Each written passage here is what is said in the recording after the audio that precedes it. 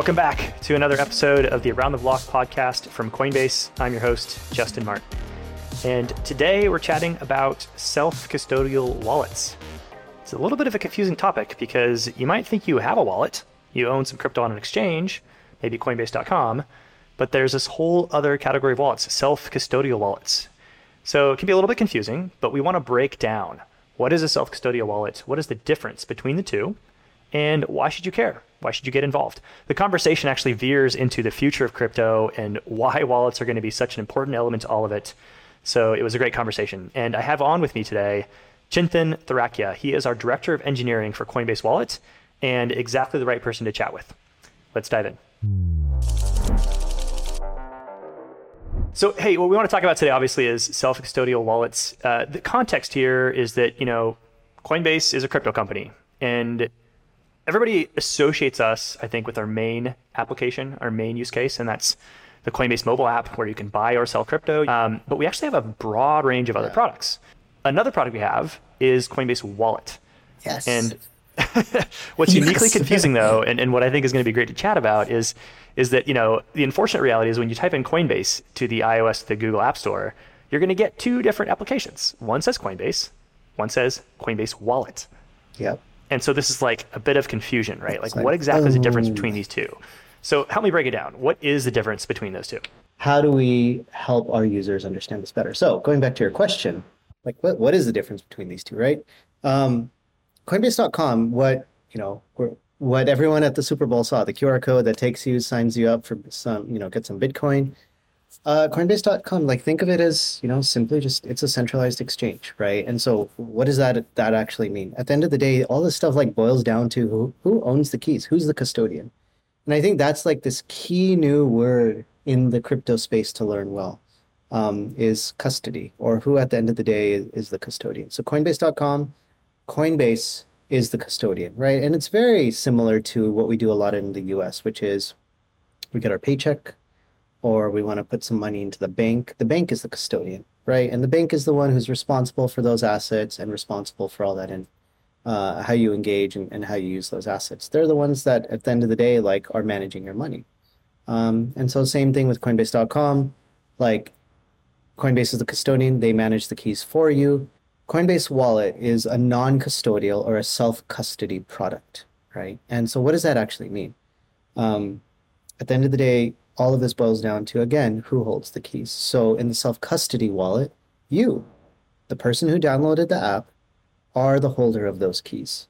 You are responsible for those keys. And when you get some crypto into your wallet, you are the holder of those assets. Versus Coinbase.com, Coinbase is actually the holder of those assets because Coinbase is the custodian. Coinbase.com, the main Coinbase app, that's like your bank for crypto. Yeah. It gives you the ability to experience and access crypto without any complexity in your end. Yeah. Add your bank account, click a few buttons, you're doing crypto, right? Yep. The Coinbase wallet is you're holding the cash in your hands. Yeah. It's under your mattress, it's wherever you want to put it, but hey, you could spend it wherever you want to do. Whereas the bank, you have a debit card, you have a credit card, and they kind of curate the whole environment, the whole kind of experience for you. So that's maybe the high level way to think about it is, do you want the curated experience, the easy, simple to use experience where somebody else is custodying your funds, holding onto them for you, or do you want to hold them yourself? Right. And if you think of this, there's a risk profile associated to it, right?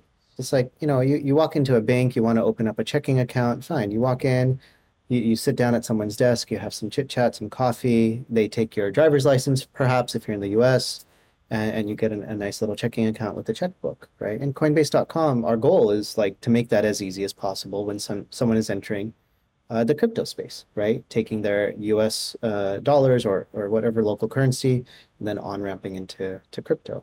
And the trust is in the bank, and in this case, the trust is in Coinbase. We are the custodian. Coinbase.com is a custodian. But then the other end of the profile is, like you said, we want to keep it, hold our own assets and be in control of that. And I kind of give the analogy also, when I explain this to my parents or friends, well, when you go into your home every day, there is an address, right? There's a house number and a street and a zip code, at least if you're in the US, that, triangulates the exact position of your home. Cool. Like that's like your wallet address you can think of, right? But when you want to enter the actual front door, you got to take your key or, punch in a code into your digital lock and the front door opens. You don't need to get permission from anyone. You know the keys, right? And once you open that door, a bunch of money could be sitting under a mattress. That's kind of like a very Yeah. clean and simple analogy for like what a self-custody wallet is. What might be interesting here too is just to trace some of the differences between the custodial version of wallets and the non-custodial version of wallets. Some pros and cons, so to speak, of each. And so let's high level just talk about what are the pros to using Coinbase.com, the main app, not necessarily Coinbase Wallet, the self-custodial app. Why would somebody choose that over Coinbase Wallet? Yeah. And I think just to like kick it off, I don't think it's also mutually exclusive, and I'll get to that.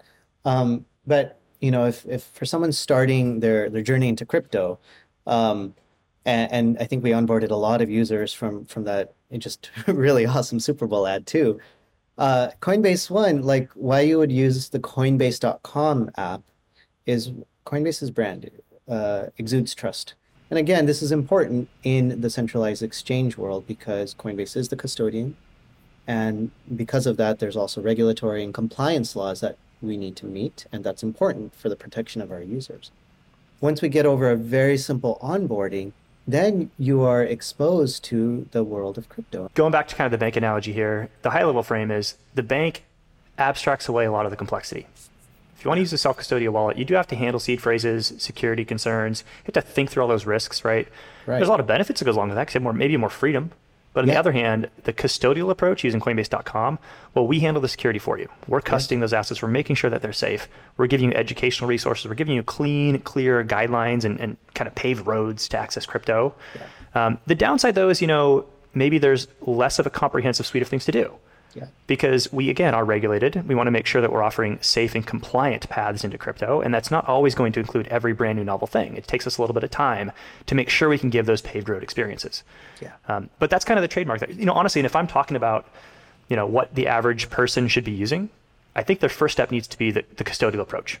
It does. It absolutely does. It kind of has to be because that's how you get dollars into crypto to begin with, right? It's a very regulated process, frankly. But it's also just because you might not be ready to handle a lot of the technical and security sort of implications that come with using your own wallet. This is money we're dealing with at the end of the day, or at least value, digital real estate, digital value. And if you mess something up, if you don't understand how things work, like there's a lot of horror stories about people who just don't understand what's happening, making some mistakes, and unfortunately losing some money. And there's no undo button. There's nobody to call, right? If you have a self-custodial wallet and you mess up, like that's the point of blockchains. There is no person that can reverse that transaction. That's the point, frankly. Let's actually take a moment here, and I want to throw out a philosophical question. I feel like it's philosophical, at least. What is a wallet? Deep dish? I thought you were going to go down the pizza road. No, the pizza route. Okay. What is a wallet? We'll have to tackle that one later. But what is a wallet, right? Now, it seems kind of silly because I think all of us know what a wallet is. Like we carry one around in our pockets, But in crypto, the term wallet actually is more than just a place to store your funds. At the end of the day, like you said, a wallet is a place to store assets. It's also a place to manage assets, right?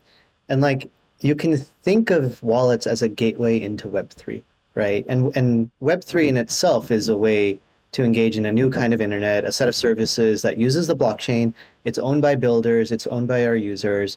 But a key verb or action in Web3 is managing the use of our tokens or assets. To engage in Web3 activities like buying an NFT or going down the DeFi rabbit hole of staking, yielding, etc. Right? If you think of wallets, it's a very simple primitive, right? So like in Gmail, if you want to look at your email, you sign in with like a username and a password, or your email address and a password. Watch Netflix, same thing, right? That's a way to, in the Web2 world, like authorize that you are the holder of the account and you have access to do things in that app itself. Okay, so like, why would we need something actually different in Web3? Well, this is also core to how blockchains work, right? So a wallet holds money, but that's like not it. The wallet actually is the manager of the cryptographic key. And that private key, and then the public key, which is your address, boils down to, in its core essence, your identity and the way you interact on the blockchain. So to participate in Web3, and by participate, I mean like transact on the blockchain, we have to use the keys. A wallet has a private key and then a public key, which is like exposed, and that's the address. And the way to sign things on the blockchain is that key. So wallet, in order to store your assets, you need a simple user interface to then manage and store that key in a very secure way. And so now when I want to go and log into like a decentralized app to maybe buy an NFT, my login is actually my wallet.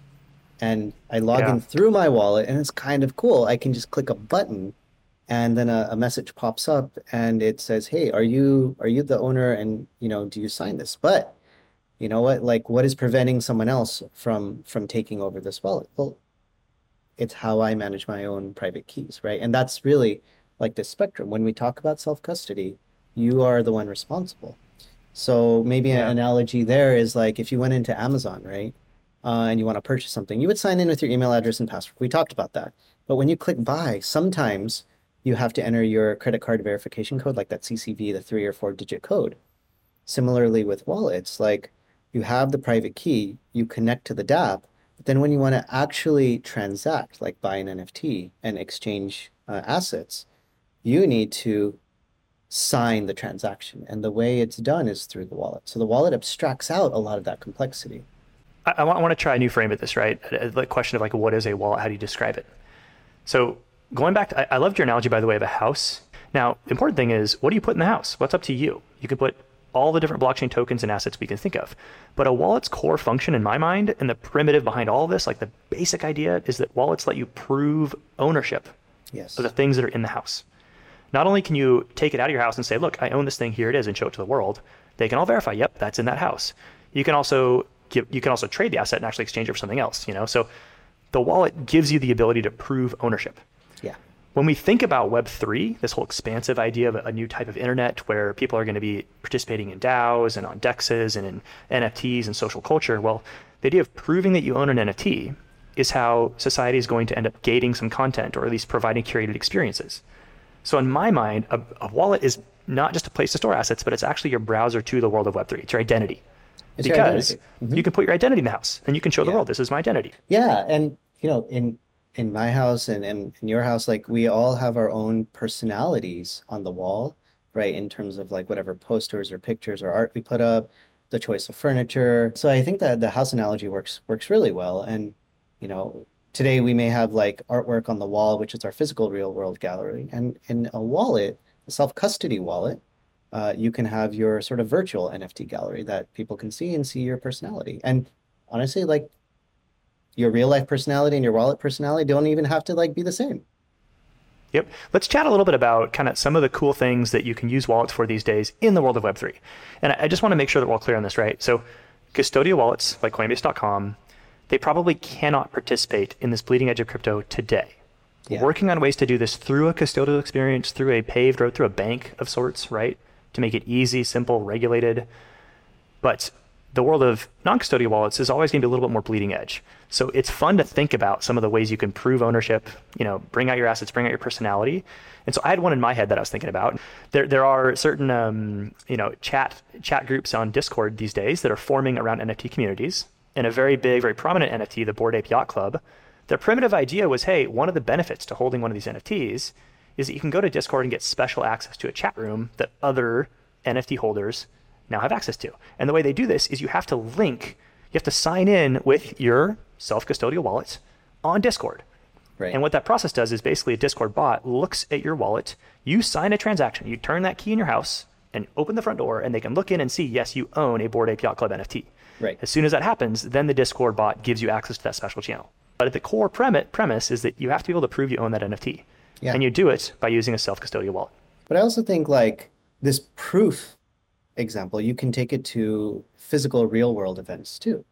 So like if there's a conference and let's say there's a little, get together or happy hour for um, again, Bored Ape folks or another NFT community, like your ticket into that event is showing your NFT, but not like the right click save version where you see the picture, but actual proof from the fact that it is in your wallet and that your wallet can sign and show proof that you hold this NFT. And I think it's Even super more exciting interesting. too is this idea that it's not just your NFT as access, but let's say you go to an event. There's something called POAPs, Yeah. Yep. proof of attendance protocol. And so you go to an event and they give you this POAP, which is basically an NFT that says, hey, you were at this event.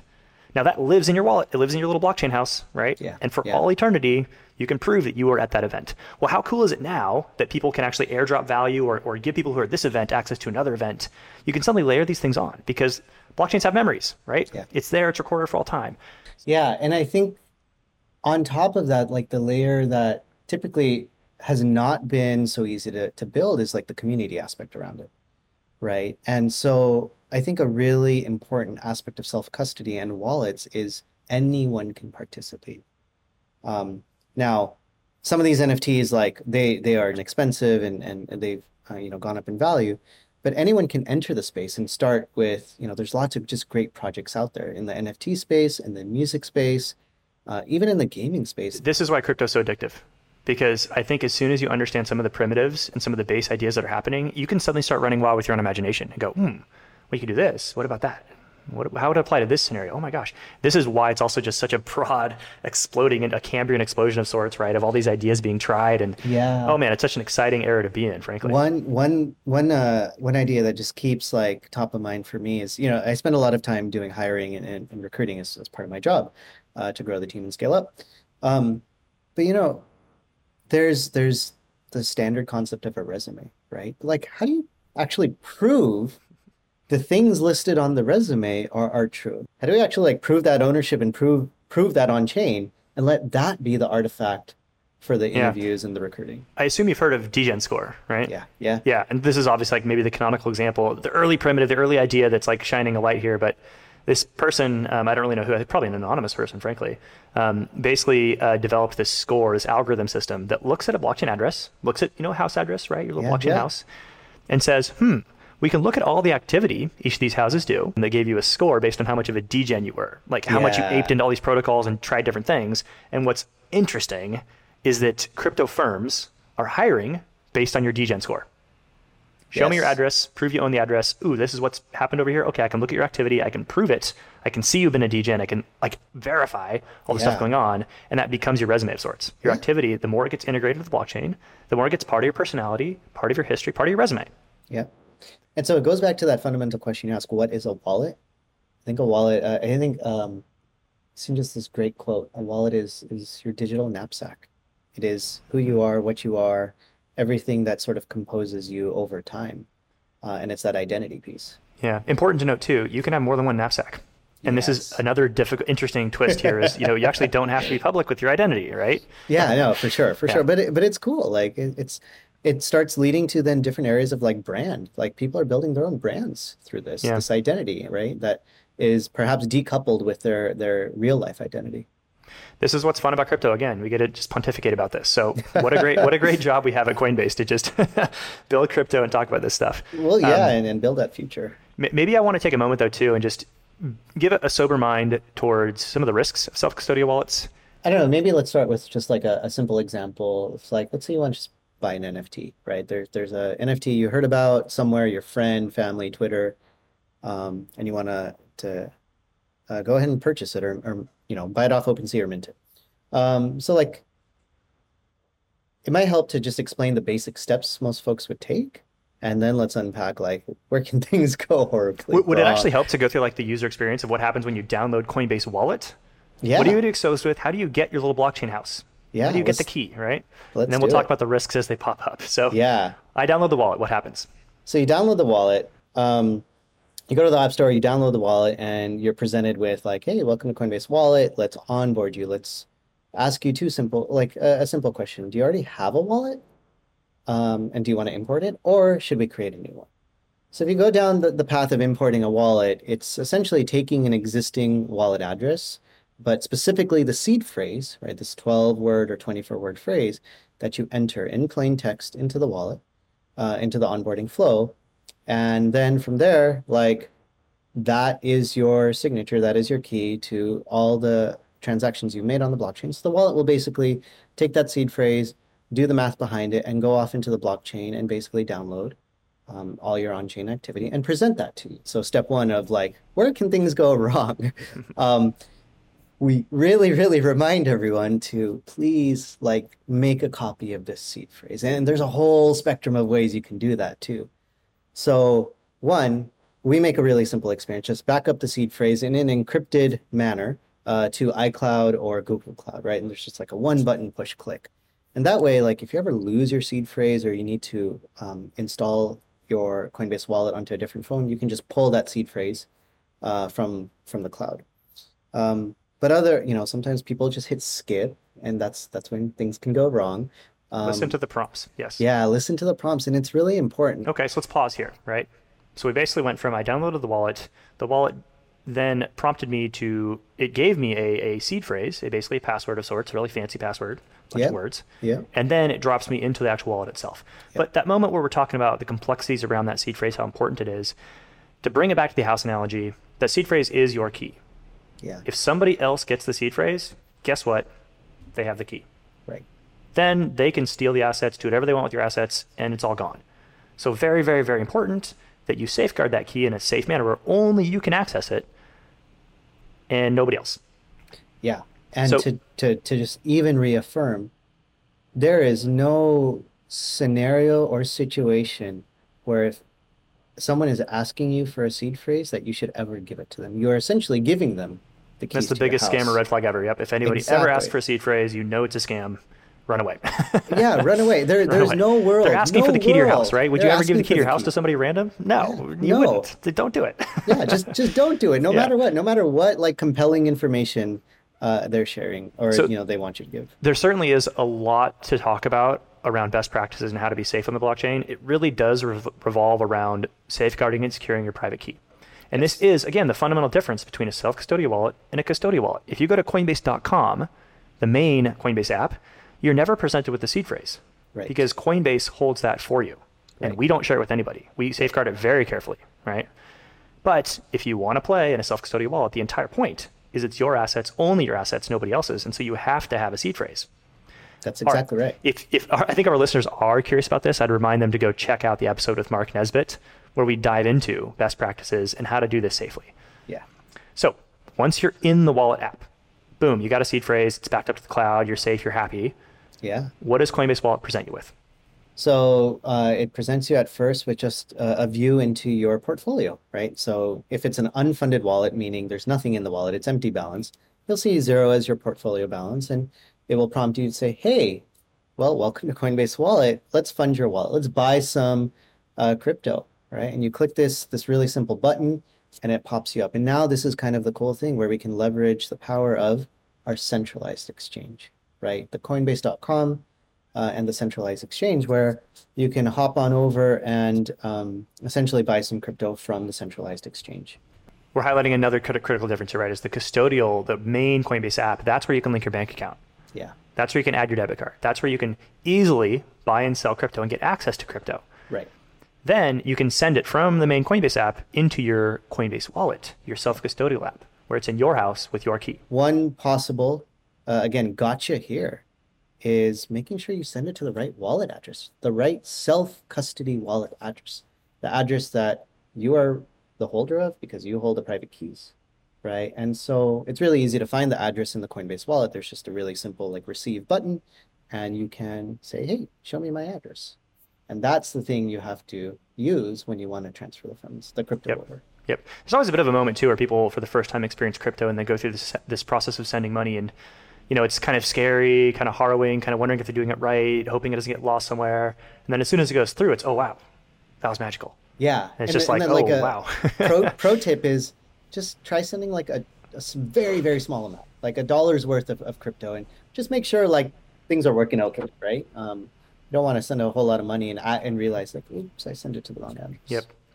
The other thing I want to touch on too is, we're kind of talking about Coinbase Wallet in the context of a mobile app, but it also lives as a browser extension. That's right. And this is kind of how we're accessing some of the bleeding edge, like the Bored Ape Yacht Club, Discord chat. There's other things as well, right? But the way that works is if you do have Coinbase Wallet, you can have it both as an app on your phone or as a browser extension. Yeah. It's a little button on your browser. You click on it, it pops up. And when you go to these websites that are Web3 enabled, or more or less Web3, today it's a little bit like the modems in the early 90s. Like it's kind of a janky process, a little bit Yeah. weird, right? But we're going to get Yes. better at it. But at least Yeah. today, you kind of click Connect Wallet on the website, and up pops the Coinbase Wallet browser extension. That's And right. it's basically asking you, hey, do you want this website to know your address? Do you want them to verify that it's you accessing the website? And if you click yes, the browser extension, the Coinbase Wallet app, will sign a transaction on your behalf, or not even a transaction, sometimes just a message. Yeah, But it's they'll just a sign message. something that verifies that you are the owner and you do have these assets. And then the web app, the Web3 sort of application you're using, the Bored Ape Yacht Club Discord chat, knows that yes, this is you. Yes, you own a Bored Ape Yacht Club NFT, and boom, you're suddenly logged in. Yeah. I think a important point to like emphasize here though is the wallet doesn't care if you, Justin, are the owner or if I'm the owner, right? It's the key. That's the seed phrase. All right. And so that website that you're interacting with, it's not going to differentiate between Justin and me clicking that, hey, connect to this DApp button or this website button. It's really just whoever holds that seed phrase. So going back to how important it is to protect that seed phrase and make sure no one else gets it. Because you can see, now going back to like some of the security gotchas and how to stay safe, there are scam sites out there. There are Yeah. lots of scam sites, and they use very similar sort of URLs as like the true verified site. And what you'll see is like you'll click on one of these sites and then a similar pop-up comes up. And the first thing it usually says is like, enter your password, right? And that's fine. Like some of these apps are locking, have an auto lock feature, which is great. It provides security and you can have biometrics or just a password. But then very quickly right after, you'll see on some of these scam sites, it's enter your seed phrase, right? And that Red flag. happens a lot on desktop. And that's what you want to like avoid. Maybe a fun experience then would be to pontificate on the future of wallets. 5-10 years from now, I think it's going to be a very different situation. We're going to get broadband for wallets, right? No longer have to deal with modem dial-ups, right? Yeah. So why don't we play a little game here? What do you think is going to be the biggest notable difference 5-10 years down the road? How are wallets going to change in a really meaningful way? So I think there's the whole experience, right? Like we have all these Lego blocks that just don't like really harmoniously work together. I think there will be a lot more abstractions, still maintaining true to being decentralized. The experience, one, is going to be simpler, and two, I think the wallet itself, I don't think the wallet in 5 to 10 years has even been built. I think to get there, we need first a simple experience, right? Even when you and I were just walking through this, like how to buy an NFT experience, like there's just like you say, we just keep going down the rabbit hole. I Yeah. want the buy now Amazon checkout button for buying an NFT, right? One click type of experience. And I think that's like really, really, really important.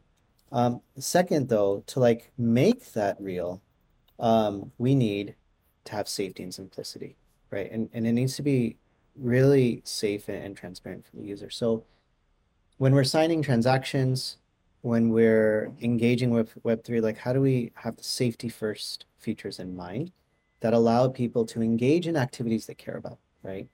So I think that's like number two. And then the third is accessibility, right? So I'm talking like sort of table stakes, and then I'll get to like the 5 to 10 year wallet, which is like a Swiss Army knife of everything. But the table stakes is accessibility. So right now, if you even think about gas fees, and gas fees are just the amount of, think of it like giving a tip to a blockchain validator or a miner. It's the amount of money you have to spend to get a transaction validated on the blockchain. So Ethereum right now is super congested. Gas fees are high.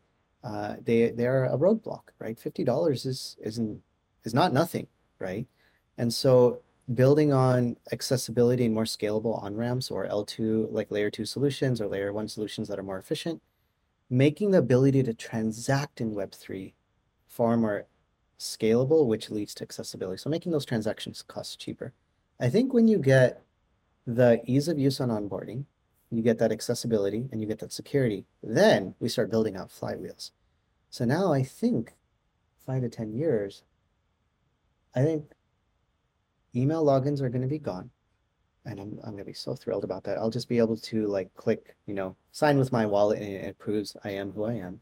But I think like 5 to 10 years, I think wallet and that identity management is going to actually be key, a key primitive to many apps. So these are like gaming apps, VR type apps, finance apps, or even like social apps. So I think we'll see a proliferation of apps that are dependent on key management and wallets. But I also think you'll start seeing wallets that start becoming Swiss Army knives of the future. Wallets are the focal point of your activity and identity in a new Web3 world. And to the extent you're bullish on Web3, on what crypto can accomplish, on the primitives being created, on the ability for us to engineer amazing things out of all these Lego bricks, well, the wallet's going to be a very critical part of that. And I mean, you got a tough sell if you want to tell me that stuff's not going to be an expansive, interesting world. It's going to be a very expansive, interesting world. The internet started out as just this kind of like niche, weird little zone that people could go off and email each other or participate in news groups or chat rooms or whatever, but it was very localized. There wasn't a lot of connectivity between the internet and the real world. But as the internet grew and developed and matured, more and more companies integrated the internet. More and more got a web page. More and more let users access their services online. And suddenly there was a bit of a tipping point, right? Right around when the iPhone launched, when it really became ubiquitous. Suddenly we're carrying around internet browsers in our pockets. And now everything is on the internet. And we're going to see a similar wave in crypto, at least that's my opinion here. Right now, it's niche, it's localized, it's a little bit weird and abstract, but we can all look at the future where all these different services and companies connect to a blockchain somehow, and your wallet is your browser, is your iPhone for that world. That's right. That's absolutely right. And I think that's the future I'm excited about, honestly. Me too. It's just a really cool like marriage of a paradigm shift in technology that brings community and inclusivity that like anyone can participate in. Just how do we make it accessible? I think it's a great place to end, to be honest. I guess I would encourage our listeners, if you're new to crypto, put your foot in the water, get the custodial app. It's going to be a curated, smooth experience. It's going to be trusted. And if you want to participate in some of the bleeding edge things, at least today, a self-custodial wallet is the way to do it. Yeah. And so check it out, Coinbase Wallet on the App Store. Yep. Love it. Thanks so much, Justin. This was fun. Well, there you have it. And I think it'll be interesting to check back in with Chintan in 5 to 10 years, maybe more like 2 to 3 years, and see if we were right in our predictions. But that was an engaging conversation. Loved having him on. And make sure you listen and subscribe wherever you listen to your podcasts. Also, reach out to me on Twitter, comment on YouTube. Let us know if you have any other questions. Was anything left unsaid or lingering questions about how this all works? Let me know. And as always, catch us on the web as well, coinbase.com/aroundtheblock. Long-form research, more podcasts, a lot of great stuff for you. And catch us next week for more. Thanks. Today's conversation is for informational purposes only and does not constitute legal or investment advice. Actual results may vary materially from any forward-looking statements made and are subject to risks and uncertainties.